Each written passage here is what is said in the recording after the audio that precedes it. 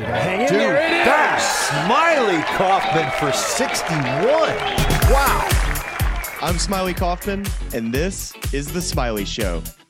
What's up, y'all? This conversation is for all my football fans out there, especially my LSU Tigers. My guest was a 6'7", 330-pound people mover on the gridiron. He was named first team SEC twice, won a national championship, made 4 Pro Bowls, won a Super Bowl, was named Walter Payton Man of the Year, and now he's retired and living the dream, playing a bunch of golf in LA. Let's get right to it. Here's my conversation with Andrew Whitworth. All right, Big Whit, thanks for coming and joining The Smylie Show. And with first time you and I met, it was actually at your home in North Louisiana. You hosted the LSU golf team, and it was a great evening. I had a great dinner, and probably, I think it was about 4 or 5 years later, then you come stumbling onto the range at Riviera, and the PGA Tour media team had us kind of do a little deal where I helped you with your golf swing and hung out a little bit. But I'm curious, were you able to put 2 and 2 together that I was at that dinner at your house in North Louisiana? Where you're like, okay, have I met this guy before? We sat there and talked for a minute. I did. I was like, you know what? I was curious because I thought to myself, all right, the timing should be about right that you came that night. And that was a lot of fun. That was a cool opportunity through Squire Creek. They kind of reached out and wanted to know if I'd host some guys. And I was like, man, the LSU Tigers, of course. So that was really fun, having a dinner at the house with the fam and then having that opportunity with you at Riv. I think that was one of my first times ever go to Riviera. So that was a pretty special deal just to be there in itself. Was that your first pro-am to ever play in? And it would have been at Riviera, so you're probably nervous that day. I always tell people, if you don't know, I mean, I'm a 6'7", 330-pound guy. That little tee box at the top at Riv on 1 is not very large in the tournament. I mean, there's they got all the setup or the sponsorship stuff. It's a little tiny area. I actually got to the point of worried less about hitting my shot and more about falling off the top of that little setup up there, because I was like, man, I'm so shaky and nervous, and people are screaming, and they announce you on the box, and I had some jitters. I'm not gonna lie, I had some jitters. What was your handicap then, and what is it now? It's probably somewhere in that 7 to 8 index range at that time, and now I'm probably somewhere in the 3 to 4 index range at this point. Look at you. You retired from the NFL. Now that handicap is just soaring down. That's right. Well, this way, as anybody, I mean, in the game of golf, you guys competed at the highest level. It's a roller coaster, right? So, sometimes it goes down, sometimes it goes up. It's always interesting every morning to get out, take a couple swings and figure out who I'm going to be that day. Oh God, that is very relatable. And you actually said, you mentioned that you're a big guy. Everybody knows you're a big guy. When I see you in person, it's just like, God, I don't know many guys that are this big. I want to know how difficult it is being a big guy in this world. Like, would you rather sleep in a twin bed for a month or fly commercial across the country in a middle seat? Oh, twin bed, no question. I'll sleep on the floor, Smylie, for not flying way in the middle seat. I actually, during our season this year, I worked for Amazon, NFL on Prime for Thursday Night Football, and you're bouncing around city to city doing that. And I had a trip. I wanted to go play in Larry Fitzgerald's foundation event in Nashville, so I had to take a Southwest flight. And kind of jumped on it last second and didn't really have a lot of seat options. And I don't know if the experience was worse for me or the 2 people that had to sit in the 3-person row, but it was fun. It was a good adventure. Luckily, it was a short flight. Did you get the highly coveted exit row seat with the extra leg room? I did not. It was somewhat of a formation of my head just resting on the side of the plane and my shoulder too. And I had nowhere else to go. You're a window guy. It was interesting. I think that was all that was left for me at that point. I would have taken you for an aisle guy 1,000%.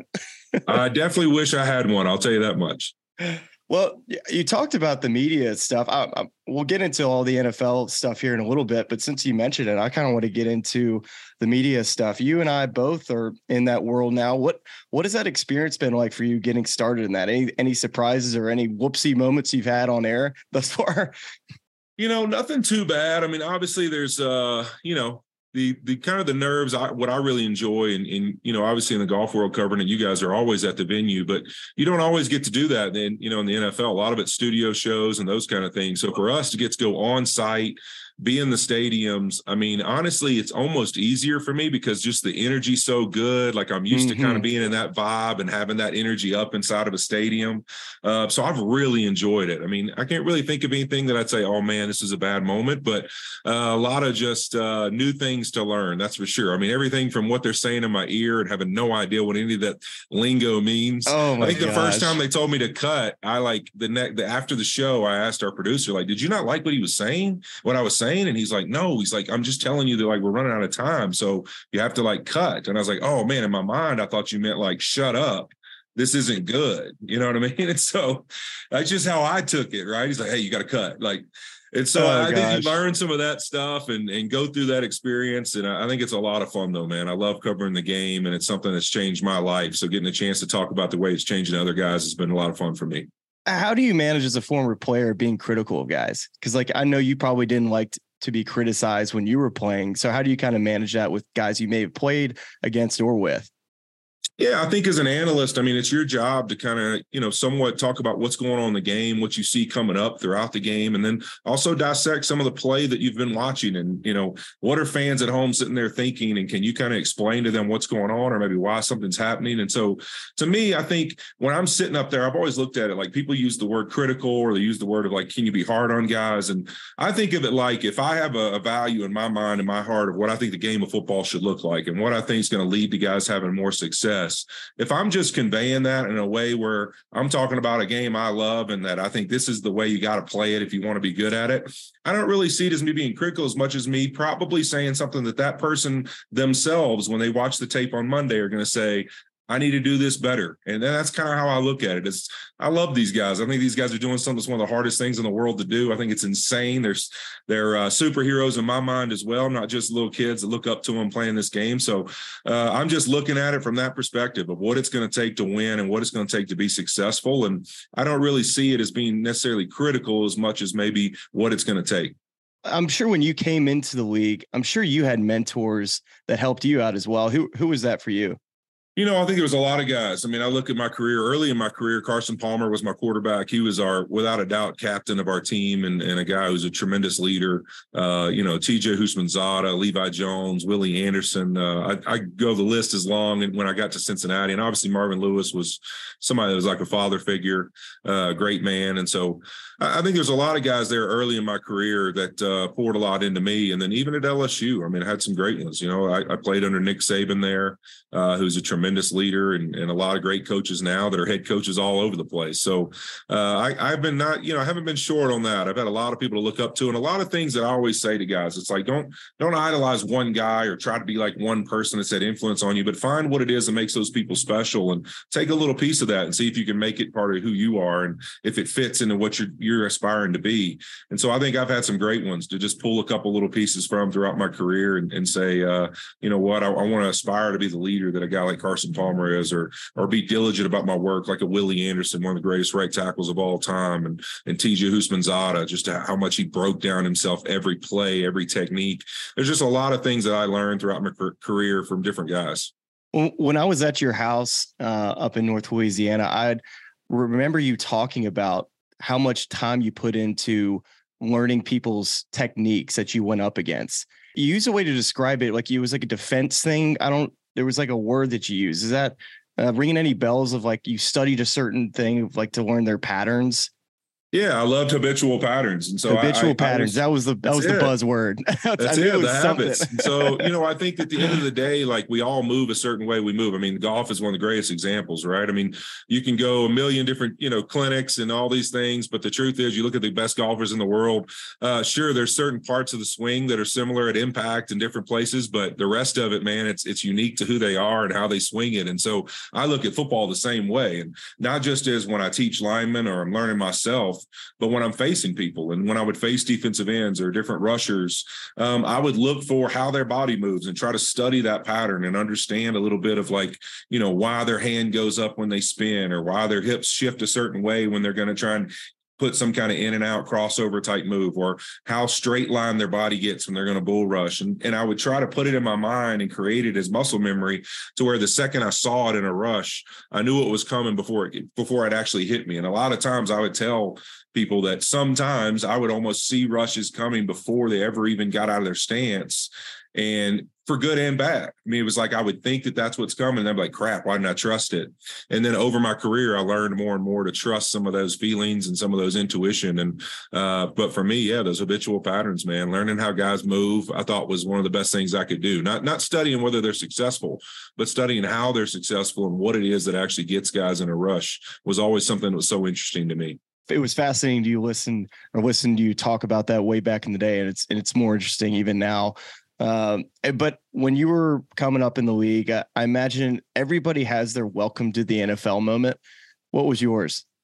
Oh man, and playing left tackle in the NFL, I think you have a lot of coming to Jesus moments, as I say. But it's I think there's plenty of them I could list. But I think one of them for me is definitely in the RCA Dome, the old RCA Dome in Indianapolis, on the old school turf. Playing Dwight Freeney on Monday Night Football my rookie year. I mean, he absolutely annihilated me. I was not ready for that matchup by any means, but it was one of those things where you just knew it was going to be an interesting night, because we got into pregame. Our right tackle Willie Anderson, who hopefully is going to get in the Hall of Fame here soon, a tremendous player, got an injury in pregame, so we had to move a guy over to right tackle. So the plan going into the game was like protect their young rookie, myself, and then it became, oh crap, now both our tackles have no experience. So it was going to be kind of, we had to like choose what plays depending on what we're doing, who's getting the help. So going into that game, I was a little concerned, and I'm like, man, all right, I don't know if I'm ready to block this guy, but I'm going to give it my best. And then sure enough, Peyton Manning's on the other side, and I think they jumped up 21-0 on us. And needless to say, it got real ugly real fast when it turned into a passing game. I try to forget that game, but I've seen it a couple times on film, and it's just as cringeworthy as it is now. He had you on skates, huh? Oh man, it was like chasing a little kid. He hit a couple spins. I'm not sure, if I figured out where he was yet. I mean, it was like he disappeared on me a couple times. Man, I can't even imagine trying to block that man. But as you continued on into your career, you were able to figure it out, and you became an unreal player. But I'm a big believer in hard work. In golf, we kind of have to perfect everything that we do, and we put a ton of time into what we do. And I always feel like what you get out of it is what you put into it. And I've heard a story, and right now you're in Colorado. So I'm curious on this story I've heard about you. Well, you used to basically run up the mountains in very difficult conditions in Colorado to breathe, and you're scaling a mountain trying to train for the year. Is that something that you did every single year? That's true. I'm actually here. I was just telling you earlier, I'm at Frost Creek Country Club here in Eagle, Colorado. And I started probably in, I would say 2013, 2012, somewhere in there. I started coming up here with some close friends and ended up joining this club, and then just fell in love with Colorado and being here in the altitude. I spent like 2 weeks before training camp that year and worked out here. And when I went to camp, I was like, man, I feel amazing. So I brought my wife and the kids out here the next winter, and we loved it. And we were like, you know what, let's do it. And so we bought a house, and I spent probably the last 10 years of my career. As soon as we'd end OTAs in June, like early June, I would spend 6 weeks here backpacking, like loading up backpacks with weights and carrying dumbbells, doing a lot of weighted carries and stuff like that, and hiking a lot with the family and going on some of my own morning hikes, carrying weights. And I loved it, man. I would go to training camp and feel so freaking good that I got obsessed with it. So I literally would come here, play 42 holes of golf every day, hike the mountains, and just stay up on my feet moving, man. Not watching TV, not sitting down, keeping my big butt moving. And you know what? I think it's one of those things I credit with, honestly, the longevity of my career, because it really, to me, got me moving and got me feeling really good. And it was a different way of training, not sitting in a weight room all the time, finding different ways to get out and move the body. Yeah, it changes your mindset almost. And I know you trained kind of towards the later part of your career doing a lot of golf mobility exercises to try to lengthen your career. When did you kind of start getting into that form of exercise? Yeah, I think, early in my NFL career, I picked up golf, honestly, just to have something to do in the off seasons. And I lived in Louisiana in the off seasons. I just wanted to get out and sweat and swing the golf club. You could sweat there in the off season, that's for sure.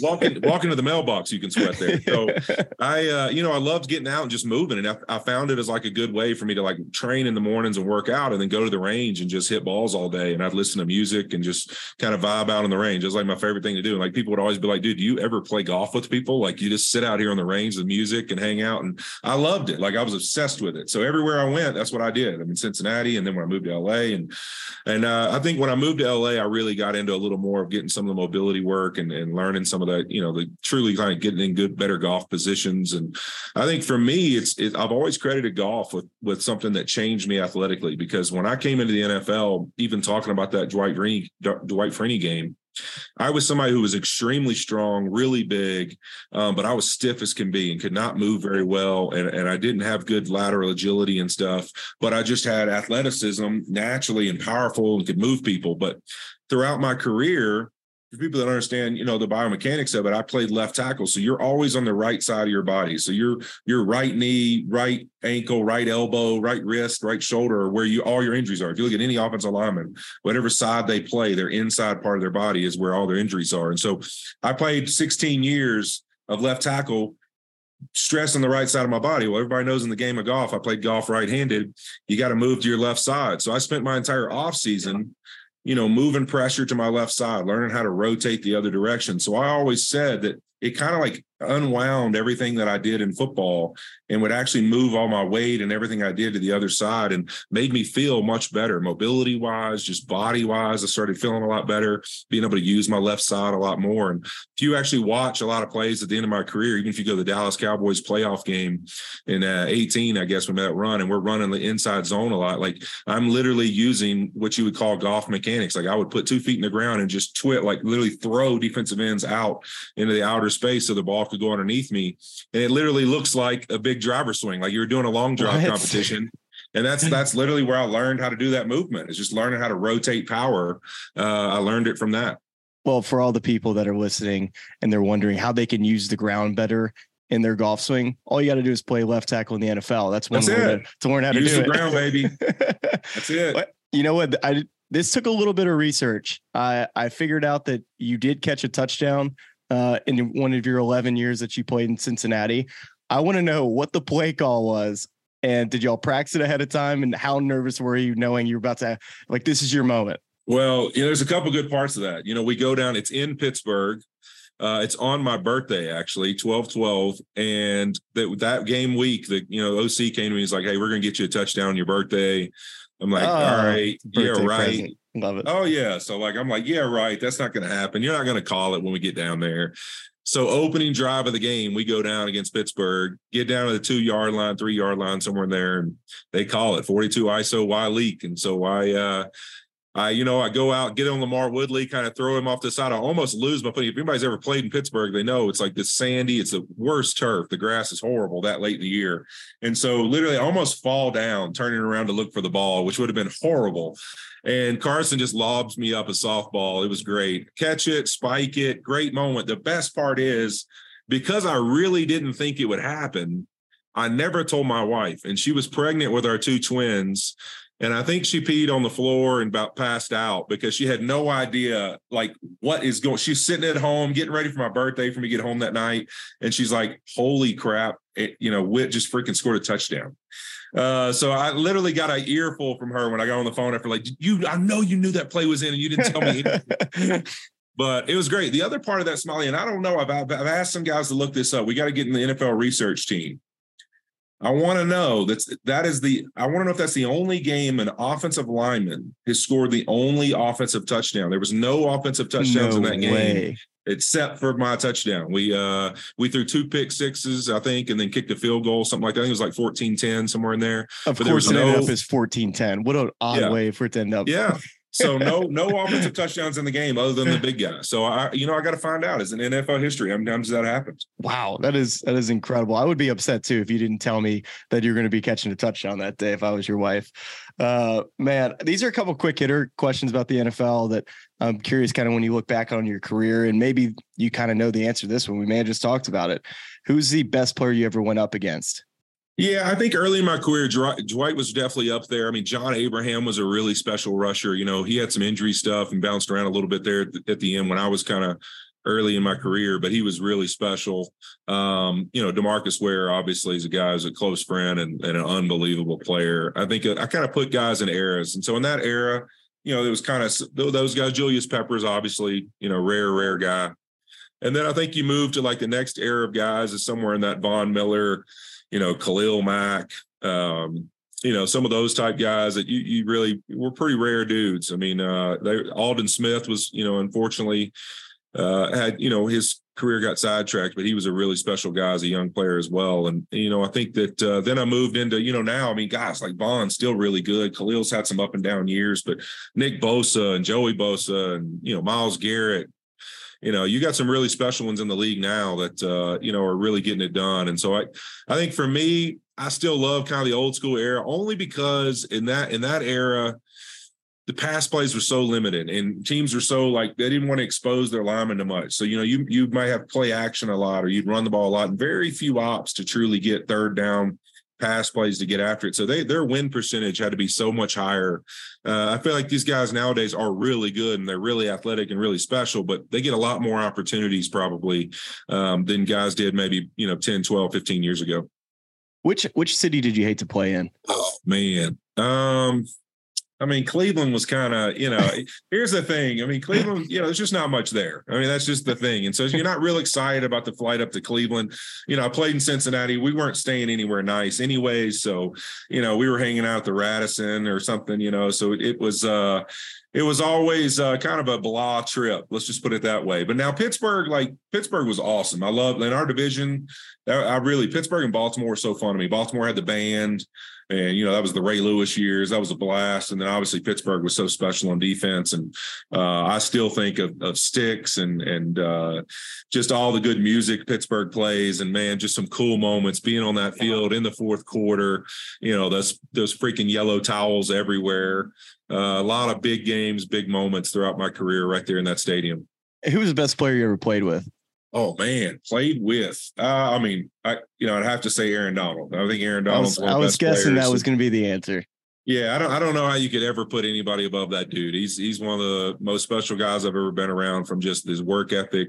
Everything you want out of somebody, he fits the top of the mold. And he's a rare guy. I mean, I don't think people can really value how hard it is to be as successful as he is as a 3-tech.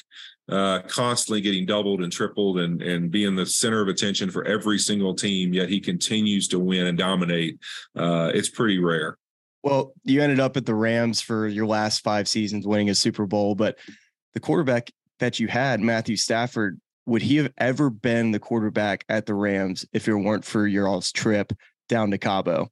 That's a good question. I don't know. It's one of those things that it's just crazy how things work out. I mean, the Rams and Sean and Jared Goff were kind of at separate ends and didn't really know how that relationship would go forward. And then randomly, they get a chance to spend some time, and Matthew's been given, the grace by the Lions to look for a new place. And I think it ended up now, you really look back at it, it's a wild moment, but I think it's worked out really good for everybody. I mean, you look at Jared Goff and the Lions and what a finish they had last year and how he's been playing, man. I mean, what a tremendous young man. And just Jared's one of those guys I will be a massive fan of forever because of just the human being and the character he has, man. He's a special dude. And then for Stafford, I mean, he's a legend and always been one of those guys, man, that loves to shoot his shot and have a lot of fun. And so he's a really cool dude. I mean, we're in that similar stage in life with 4 kids and all of them bunched up. So we get to spend a lot of dad time together, as I call it, just getting out on the golf course and having a little checkout time. But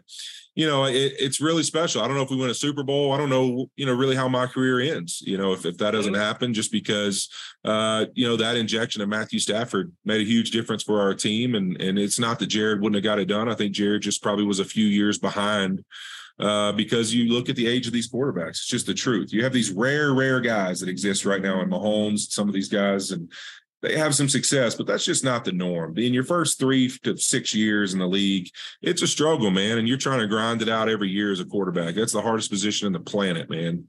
So I'm happy for where things have ended up for Jared, and also obviously for Stafford and us as the Rams being Super Bowl champs is something I'll never forget. The Lions are kind of like the people's teams now. Like, who would have ever thought that the Lions? Everybody I run into, it's like, man, I'm really looking for the Lions this year. It almost is making me nervous because I want them to be really good, but I don't like it when everybody's already on the bandwagon because it's the NFL. It never works out how you think it's going to. They're fun to watch. It's a team that's easy to root for. I love the culture. When you watch that HBO doc of that whole team, it's hard to not root for that organization. And so was it did it feel like destiny in the Super Bowl to end up playing against the Bengals, the team that you played 11 years for, and eventually getting the win? Did it just kind of feel like this is the way it has to end for me? Yeah. When you enter that situation, I always say people think of the game. And I really thought of it actually 2 weeks before in the NFC and AFC championship when they won, they made the kick to win. And we're going out for pregame warmups against the Niners, who we haven't beaten in like 7 tries. I think they've beaten us like 6 or 7 times in a row. And I remember watching the kick go through. And as I ran out, I was late, kind of like a little bit late getting into pregame warmups. I'm running out there on the field. And I was just like, we're winning the game. And I was like, in my mind, I just knew it. Like, I don't care what happens in this game. We're winning because it's destiny for me to go play like, how would the Bengals go to the Super Bowl and me not go there to play them? Like, there's no way that's not happening. So there's definitely some moments in the Niners games. I'm like, what the heck's going on? Why are we behind? But at the end of it, to win it and have that chance to go play them, I tell people this, those 2 weeks were emotional, man, to spend 11 years and invest what we did in that community. And then the first time you really get a chance to go against them in a big competition like that is in the Super Bowl, where you're so proud of them for being there because, you had a hand in some of the people that were there. And Zach Taylor obviously was with us in L.A.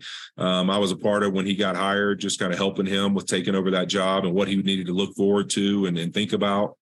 And so you kind of felt invested in both places. And to play in that game, it was very surreal because it was like, man, I had said 4 weeks ago before the playoffs started, this was it. No matter how it goes, we lose the first game, whatever happens, to be sitting there in the Super Bowl, knowing you had chosen this is the way to go out, man, I just felt like it was an ultimate compliment from God or the NFL gods or whatever you want to say that, you know what, we're going to let you go out this way, man. Like, and so it was really special.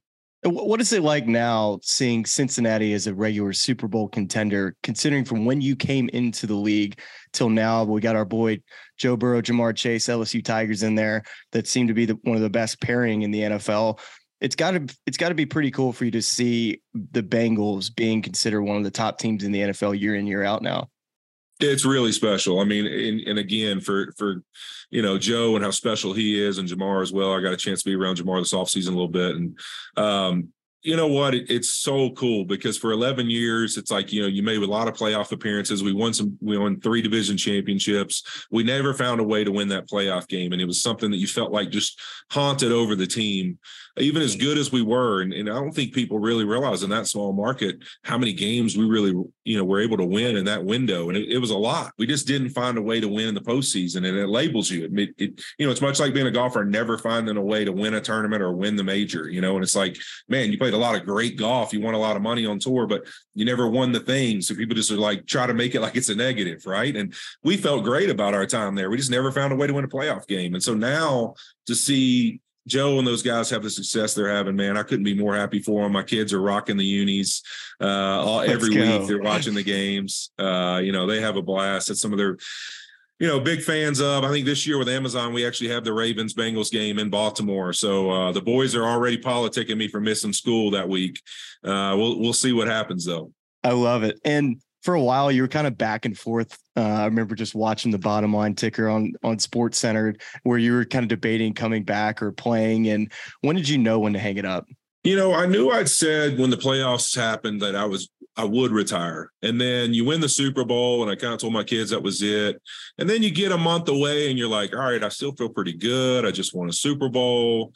But I really credit Sean McVay, who's one of my closest friends in life now. And he kind of helped me put in perspective. And he was just like, man, even I, as your head coach, like, I think you've accomplished everything you can accomplish. And I would just feel bad trying to bring you back here and you having some kind of significant injury at 41 years old. That's a lot harder to come back from, at that age. And so he helped me put it in perspective a little bit. And I honored the commitment that I had. January 1st, I told my wife that we were going to retire after these playoffs, and we did it. And so obviously there was a lot of chatter last season, of me coming back and making a return and having to tell people no and all of that. My wife getting nervous again that I might do it. But, I think the reality is I think there'll be a lot less of that now. And that was fun. It was entertaining. It was nice to be wanted and teams and fans to want you. But at the end of the day, I feel like I've accomplished what I'm going to accomplish on the football field. Now it's just looking forward to talking about the game. Yeah, I imagine what you probably miss the most is competing in that competition that drives so many athletes. But from comparing the football field versus the golf course, two different arenas. One, we typically have a very quiet, everything's maybe loud in your head, but the football field is super loud and, you're having to really focus and you're working on, silent counts, this and that. So I'm curious, a 3rd and 8 Seattle, when you're trying to go down and win the game and you have to get a first down versus when you're on the golf course and you got 240 yards, a shot into a par 5 and you can't hit it in the water on 18. What is the difference for you as far as like your ability to kind of quiet your mind in a loud arena versus kind of a soft arena like the golf course can be? Well, I think, for me, it's funny you say that. I always laugh when I play golf with guys and somebody makes them, moves or makes a noise. I'm always like, listen, I'm used to 80,000 people telling me about my mom and my kids and my wife and where they can go in some choice words. You're not going to bother me. Okay. Just go ahead and move around a little bit. But on the golf course, here's the thing. I think that obviously being my size, swinging the golf club is not really maybe what I was meant to do biomechanically. So it's a lot more stress when I step over a shot of where it's going, no doubt about it. But the one thing I always said in my career that I loved is like, you look at the game of golf, especially for an offensive lineman, and I think that's why there's a lot of O-linemen that play. When we go out and play, it's like, hey, in my mind, I always try to say, look, par 72. And the ultimate goal in golf is how many good swings, how many good swing thoughts, times you step over the ball, you can hit it the way you want to hit it and, minimize the mistakes and have as good whatever it is, a club, a putter, whatever, the swings you're proud of, you feel good about. Well, when I played in a football game, you're playing 70, 80 plays.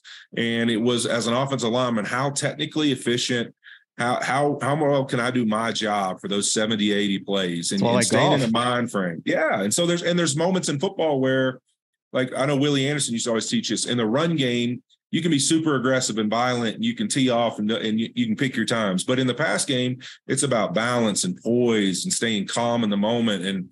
And so when it's 3rd and 8 in Seattle and there's noise everywhere and you're on the silent count and you're trying to look at the guy you're blocking and the football to your right, you got to get off in an efficient manner with no hesitation, no jerkiness, just smooth and under control, and then have balance and an idea of how to block the guy in the moment. And have no idea where the ball is or how long it's going to take to get out. And so that takes a lot of poise and composure. And so I always related that, man, really golf helped me learn a lot of that, how to just maintain my poise and composure and hit shots that I wanted to hit. So there's a lot of similar experiences, not necessarily the action that you're doing, but the experience of the mindset and really learning to control your emotions. If it's a 240-yard shot on a par 5, maybe I can be a little amped up and take a little more club and get after it, right? And hope that results in me having no hesitation hitting a better shot. But then when it's that 4-footer, downhill that's got a little slide in it, you're going to need some poise. Like you're going to need to be able to calm down and just hit the shot you want to hit. So there's a lot of those things that I think are very similar. You mentioned 70 to 80 plays, and I said that's very similar to golf. Actually, I'm going to take that back. I would rather it be 60 or 70 plays as it relates to golf versus 70 or 80. Yes, you would. Yes, you would. In my world, it's 70 to 80. No, I hear you. I'm actually curious as well, as being a left tackle. I didn't know. So you're watching the ball and watching the defensive end. So I didn't know that you're just watching the ball to wait till that moves, but you also have to keep so you're basically, you got eyes going this way. Yeah, a lot of guys learn how to periff a little bit. Some guys just look at the football and then turn their head as they kick. And so when you're on the road with the noise and everything else, man, as a tackle, it's a challenge. It's you know what, some of those guys are really good at timing the snap and getting off. And so a lot of the times it's not really just your ability to block them. Sometimes they just flat out torch you off the snap. And so you have to lose all technique and find ways to survive. And then other times, there's just guys who struggle a little bit in silent atmospheres. And so I think that's a little tougher. Now, when you play at home, obviously, when you got the quarterback's voice inflection and everything else, you can jump it a little bit and it's an advantage. But if you go look actually, at really good high-end tackles and great edge rushers, there's a big discrepancy home and away where their success is at. And so, I know a lot of edge rushers that are really good and on the all-time list that, the majority of almost all their sacks come when they're at home and they're playing with their crowd noise because they're able to really use it to their advantage. Man, that's interesting. This is a question I'm going to start asking any person that have on the show that's not a golfer per se, but this is what they do for fun. And as it relates back to their sport, what is the best shot you've hit in a tournament setting on the golf course versus the best play or let's say block for you've ever made, and which one felt better? Oh man, look, there's nothing better than hitting a great shot in golf. I mean, you get a par 5 that it's a little reachable, but not, and you hit that shot. To me, that's one of the greatest feelings on the planet. I've had a couple, just like in members, stuff like that, where you've hit a shot in a critical moment that's led to you being successful in the tournament. Those probably stick in my mind more than any football play. That's just the reality. I mean, the touchdown, I can't even remember. People bring it up all the time, like you scored a touchdown. I'm like, honestly, I don't remember much about it. But you asked me, the member guest in 2015 at Frost Creek, when I hit, a shot into a par 5 and they made a birdie to force a playoff and then we go on to win, like that to me is, that's the stuff that I remember. So golf is definitely the thing that gets me jacked up the most to do well at it. Man, it sounds like you, and I was going to ask you this, I wanted to see how much you really love golf. If I told you in your 16-year NFL career that you would have the same 16-year PGA Tour career and you made the same amount of money in both, which one are you picking? Oh, golf. No question. It's not even close. I love it. This guy is question. He's one of us. No. Oh yeah. I'm obsessed. Look, I can play 42 a day. I love it. I love the game. And I saw you at Melman's party in Los Angeles last weekend, and you were kind of keeping me up to date on your season-long match play tournament at Sherwood. Yeah. Is that correct? Yeah. And you've advanced a couple times, beating a guy who's a sandbagger, which according to everyone, they were excited that you got that win. Where are you in this bracket? Are we still alive? We're still alive right now. Those are my favorite thing. I mean, anytime you get a chance to go beat the sandbaggers in these tournaments that, the handicap may not be that accurate. And then I'm also playing in the gross one. So it's guys that are way better than me for sure. So I like that because I like getting back from the tips of the golf course and playing against guys who are better than you. It's the only way I've ever gotten much better at the game is when I'm playing guys who I'm kind of looking up to how good of a golfer they are.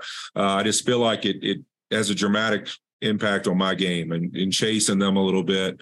I have a tendency just being, somebody who didn't really grow up in the game of golf and necessarily learning the pace and really how it's done as a kid, that I have a tendency to just get out there and start. I mean, I could play, in an hour. I mean, I'll fly through a golf course. And so for me, getting in that setting with somebody like that, who's taking it that serious, it slows me down and it almost like I love it. I almost take it in more and enjoy the competition a little bit more. So we're still alive. We got work to do though. We got 2 more rounds to get to the finals. So we'll see what happens. What are the strengths and weaknesses of your game? I would assume that being a big guy would have to be stuff around the green with touch stuff or just short game stuff. Shots. For me, it's like I didn't play during the season. So I would get really good, be at my best in, late July. And then it's like, put the clubs up and don't play again until March or April when you're feeling good again and your hands don't, you can actually close your fingers and, whatever you've done to your hand or shoulder or arm is healed. So it was like you took this long break. So for me, it's like I can usually get out, hit irons pretty well, like long irons I hit well and driver and 3-wood and all that. Obviously I can hit it a long way, but really the short game stuff, learning the game from 100 yards and in and all the different ways, right? Whether you're in the rough or different things and different little shots, not always hitting the same shot that you have. That's the only weapon you have. And so for me now, really being retired, that's really the stuff that I'm trying to focus on the most is, learning how to be good from 100 yards and in, not necessarily just in the fairway, but just anywhere, just learning all those different aspects of the game. What is your ball speed when you connect on one? I know you know what it is. You know what? I'm not a big, here's the thing. I'm not, what's wild, as much as I love the range, I've not spent much time on TrackMans and stuff. I don't know why, like, any of that stuff. Well, I just haven't really been into it. I like to just hit balls and try and I'm a shot shaper. I like to I can hit all the different shots. Like I almost love a course like Riv because I love to have all right, you got to squeeze one, you hit a bad drive. All right, now you got to hit this draw or this hook kind of through some trees or find a way to kind of shape the ball a little bit. I love that kind of stuff. I mean, that's my favorite part of golf is finding all those little shots that you have them in your bag. And so probably I do too much of that. That might be the problem. Just learning how to hit straight golf balls would be probably a better idea. But I have too much fun learning all the different shots. So, we'll see. We'll see how it pans out. But I can hit it a long way. That's for sure. I'm going to go with 190 ball speed then. We'll just go with 190 ball speed and call it a day. I feel like when you connect, it's going to continue to fly in the air, especially in Colorado. But the ball goes way far it's there. Fun here. You feel real strong in Colorado. That's for sure. All right. Well, last question, man. I think probably one of the things I would imagine that you're most proud of in your career, maybe even more so than winning a Super Bowl and getting a ring, is winning the Walter Payton Man of the Year. I just think your speech, if you haven't seen it, go watch it on YouTube. It's about 11 minutes long, but so many relatable things and just how much work you put into the community. And I know how important that is to you to give back. Would you say you're more proud of winning that award than even winning a Super Bowl ring? I think what I'm more proud of is being associated with somebody who cares, about other people more than just themselves all the time. And I think to me, that's what Walter Payton, that award's really about and what Walter Payton stood for. And really, hopefully what people get from it is it's really not about what they've accomplished or what they've given or the monetary amount. It's about the investment and just caring and being somebody who walks through a room and actually genuinely gives a crap about how people's day is going and how they could help them. To me, that's something that's really important to me. It's something that my wife and I, Melissa and I, really pour into our kids, that we're going to be more proud of how they treat people and the respect they give people and the love they show people than any grade or any athletic achievement. We want them to know that that's the number one thing to us, and the thing that'll make us the most proud of them is really what people would say of how they speak to them and how they speak about them and how they carry themselves. And so to me, that's what that award embodies. And it's what I'm the most proud of, is that hopefully people see that in myself. And I think really it's what gets me going, man. I genuinely just love to see people do well and love to see people thriving in life. If it's throughout the different sports guys I've gotten to meet or just going to a school and meeting a young kid who has a dream. There's nothing more fun to me than seeing an opportunity where somebody gets a chance to chase their dream or be who it is they want to be. And so that award to me signified a lot of time and investment my wife and I had in different communities we got a chance to play in and grow up in.